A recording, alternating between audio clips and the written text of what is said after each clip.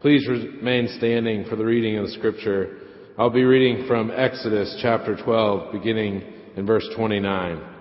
At midnight the Lord struck down all the firstborn in Egypt, from the firstborn of Pharaoh who sat on the throne to the firstborn of the prisoner who was in the dungeon, and the firstborn of all the livestock as well. Pharaoh and all his officials and all the Egyptians got up during the night, and there was loud wailing in Egypt, for there was not a house without someone dead.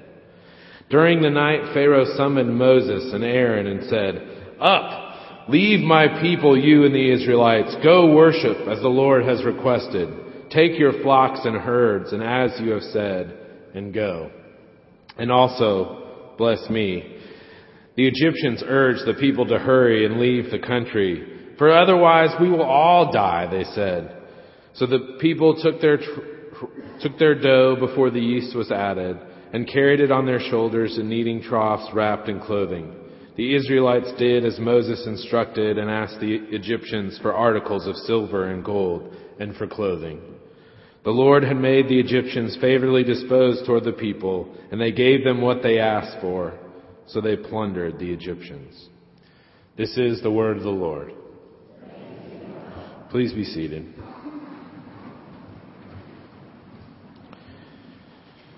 It's been a long journey in Egypt, and it ends today in our story this morning. 430 years, it says, to the very day. And today the Israelites get to leave Egypt. Our story actually begins in the previous chapter, chapter 11, as all the stories in the Exodus do, with Moses standing face to face to God and hearing his call. God says, "I will bring one more plague on Pharaoh and on Egypt, and after that he will let you go from here, and when he does, he will drive you out completely. Tell the people that men and women alike are to ask their neighbors for articles of silver and gold." It must be a great relief, I would think, for Moses after all he's been through, being born of a different family, escaping destruction, being raised in Pharaoh's court, having this identity crisis as a young man, killing an Egyptian, going into the desert, seeing the burning bush, hearing from God, being told to go back into his country to speak to Pharaoh the king, "Tell my people to go." It's been a long journey, so I'm sure when he hears from God that this is the last plague, he's relieved.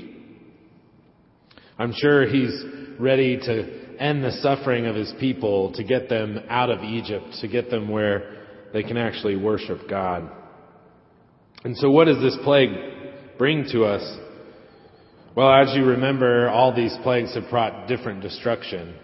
This is the 10th plague, and it is the first plague that has struck Pharaoh so hard that he actually responds. As some of the scholars say, it hit so close to home, taking his firstborn. He had such a hardened heart that this was required.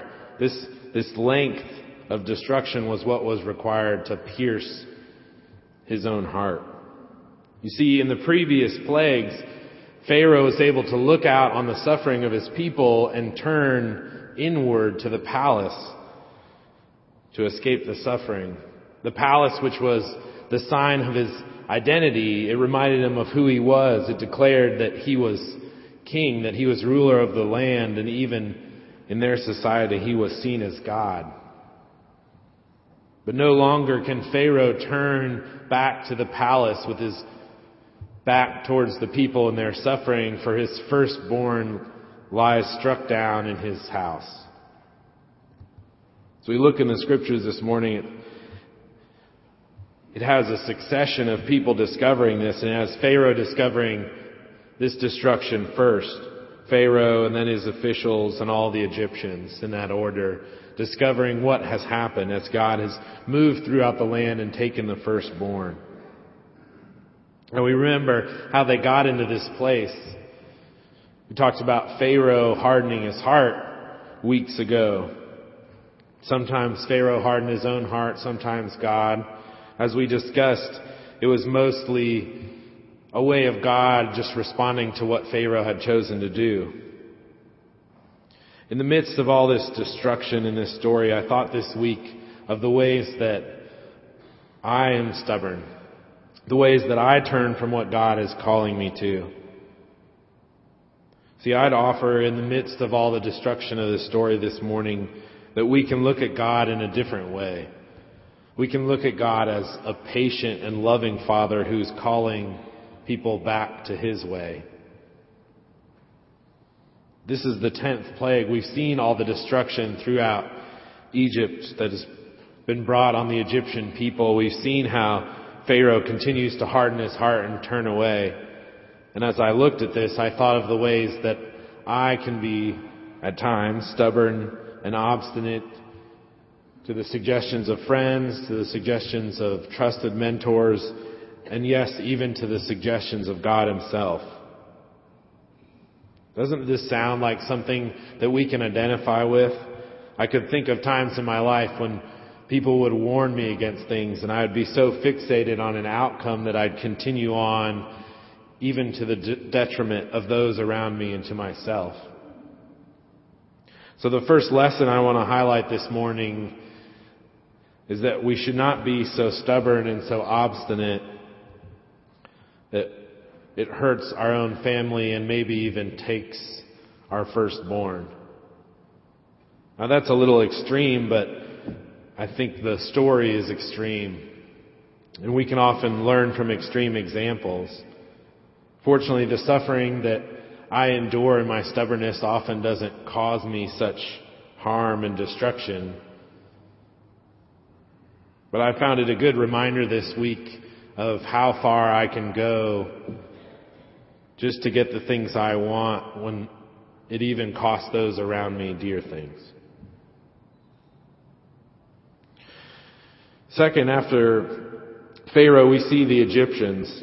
They're hurrying to get the people out of town. They're afraid that they will all die.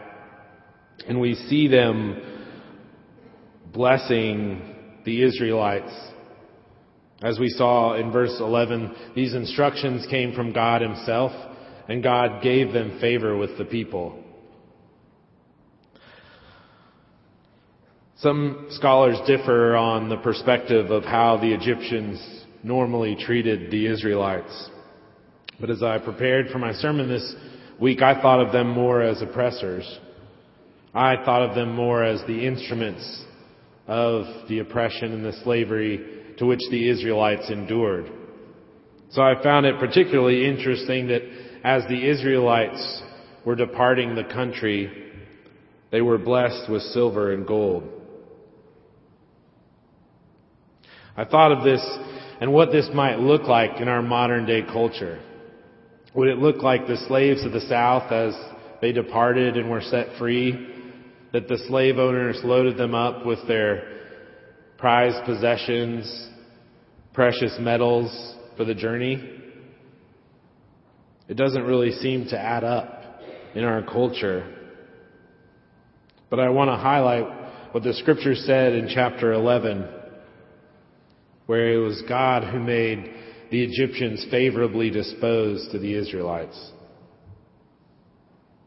And isn't this like our God, to turn a situation on its head? I think this is the second lesson I took away from the scripture this morning, that God can turn even the instruments of our oppression and our struggles to be those that bless us in our lives. See, the Israelites were slaves. They were oppressed. They performed slave labor for hundreds of years. And now as they leave, the Egyptians are blessing them with their greatest possessions. Isn't this like this? Like our God who takes the things of our past, the things that we've struggled with, the sin that so easily entangles us, and then lifts us up out of it? Maybe allows us to endure hardship or struggle or pain just to teach us how we are overcomers, how He can deliver us, to teach us who we are in Him. And then as we look back on those things in our lives, those struggles, those pains, we see not the hardship of those times, but the redemption of the Lord. Think of the Passover meal we learned of last week. The whole point of the festival is a celebration of the faithfulness of the Lord, to remember what He did, how He delivered. Notice it is God who makes the Egyptians favorably disposed. And it's God who can deliver us from our hardships and trials. The third thing that stuck out to me this morning was the gold and the silver that the Egyptians blessed them with. Now think of this for a moment. They're going out to live in the wilderness for 40 years and leaving most of what they have behind. And they're being blessed with gold and silver for the journey. As one scholar that I read put it, they're blessed with gold, with this great wealth, but they're headed for the desert where they won't be able to spend any of it. It's an unusual gift. It's a strange blessing to give to people. It would be like us giving our friends who are going out to live in the wilderness our fine china. We'd much rather have camping gear, a nice tarp, maybe a heavy-duty North Face tent. See, the Israelites are going into a place where they won't use this. So I followed this line of silver and gold in the story. Fast forward with me in the Exodus story. Next time we pick up this silver and gold, Moses has gone up on the mountain, Mount Sinai, to meet with the Lord. It's a meeting like a matrimonial ceremony. And while he is up meeting with the Lord, the people are down in the flatlands at the foot of the mountain.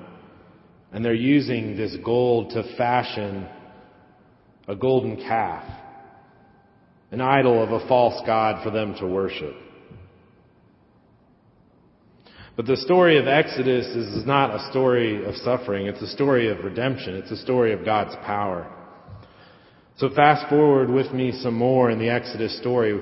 The next time we see these precious metals again is in the building of the tabernacle, the tent of meeting, the place where God's presence and Spirit will dwell. See, God gives Moses specific plans for this tent of meeting, and it calls for much precious metals to adorn God's dwelling place. But the Israelites have just come out of slavery from Egypt. They're living in the wilderness, in the desert. Where are they going to get these precious metals? But from the Egyptians themselves. I want to remind you, the first request that God had Moses bring to Pharaoh is for 3 days. 3 days was all. Let my people go out into the wilderness to worship me for 3 days. See, the point of the Israelite people is to worship, and this is what God is trying to restore them to. They were made as slaves in Egypt, but God is saying, no, my people are not slaves. My people are made to worship me. You'll remember in Scripture, Israel, a holy nation, a royal priesthood. This is their job. This is their identity. This is what they've been called to do. And as they're departing Egypt, God equips them with what they need to do to worship Him. Which brings me to my third point. The Lord does not ask of us what He is not willing to give us Himself. Let me say that again in another way, because it's a little hard to swallow. And it's so contrary to the ways of our world. But God will never ask of you something that He does not equip you for. The Israelites have been slaves in Egypt, and they are going out to worship Him. Even Pharaoh prepares them for this. Take your flocks and herds as you have said and go. Sacrifice. They're prepared for sacrifice to worship God. And then He adorns them with silver and gold to complete the tabernacle to which they will worship Him more. He's restoring them and giving them all they need for this role of worship. God will never ask of us what He doesn't give us. So, when you find yourself in a situation where you are in need, where you feel like God is asking something of you, look around. Be prepared. Be prepared for Him to give you favor, to make even your oppressors favorably disposed to who you are and what He has called you to do. And ask. In our story this morning, the instruction that the Israelites receive from God to Moses is to ask the Egyptians. Now, some scholars differentiate on whether the Egyptian people were the actual instruments of their oppressors or if they had become friends over years. But I see them, the ones who carried out their slavery, blessing them with all they need. In the New Testament, Scripture tells us to seek, to find, to knock. The door will be open, to ask, and it will be given to you. So as you find need in your life from the things that it even feels like God is calling you to you, I encourage you that He is your provider. And out of faith, He wants you to return around and ask Him for those things. So we have this wonderful story of the Egyptians, those who enslaved the Israelites, the people of God, being set free from this destruction of the death of the firstborn. And in preparation for this week, I had a lot of friends ask me about that destruction. And I didn't have a great answer, and I thought about it a lot. But one thing I kept coming back to was the significance of the death of the firstborn. And this reality that God doesn't ask of us what He's willing to give Himself. And this reality that God turns even the instruments of our greatest oppression and suffering into blessing in our lives. I thought of the cross. The cross, which in Roman civilization was a means of capital punishment, a means of torture, a means of humiliation, an execution reserved for thieves and robbers. And on it, the Romans hung our Lord.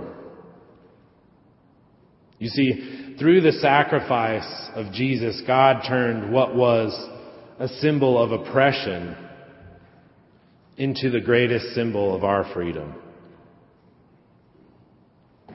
And like taking the firstborn in Egypt, God was willing to give His own Son for us. So as I reflect on this passage this morning, I want to highlight for us the reality that we do endure suffering, but our God is not a God of leaving us in the midst of our suffering. He is a God of redemption. And if you find yourself in the midst of trials and tribulations, of suffering and hardship, I encourage you that God has a plan. Let me read to you a few scriptures that highlight some of the plans that God had for His Israelite people. As Joseph died in the end of Genesis, he says to his brothers, "I am about to die, but God will surely come to your aid and take you up out of this land, to the land He promised on oath to Abraham, Isaac, and Jacob." See, this was the entry point for the Israelites into Egypt through Joseph. And as he died, he foretold of God delivering His people out of the land. But with Scripture, I can go back even further to Abraham. In Genesis chapter 15, Abraham, then Abram, God says, "Know for certain that 400 years your descendants will be strangers in a country not their own, and that they will be enslaved and mistreated there. But I will punish the nation they serve as slaves, and afterward they will come out with great possessions. In the 4th generation, your descendants will come back here to this land." I can't explain to you why we endure suffering or why a loving God allows some of the things that go on in our world. But I can assure you this morning that God is a God of redemption, that He has plans for your lives and for mine that are good, plans to overcome these things that oppress us, that He doesn't leave us in the midst of our struggles, but He delivers us. And we have the cross as this ultimate sign to remind us of God's faithfulness, of God's love, of God's deliverance, and God's triumph over sin and death. Let us pray. Heavenly Father, we bless you that in the midst of our trials and tribulations, our struggles and oppression, the hardships of our lives, that you have a plan that is greater than us, a plan to reunite us with our true identity as worshipers, a plan to restore us and equip us for the things that you call us to. God, give us the faith, the hope, the vision to see as you see past the hardships of our days into the hope of the delivery you have for us tomorrow. And Father, allow us to remember your faithfulness as you call us to, and hold on in hope as we endure, like the Israelites, together in community, listening to your voice. We pray all these things in the name of the Father, and the Son, and the Holy Spirit. Amen.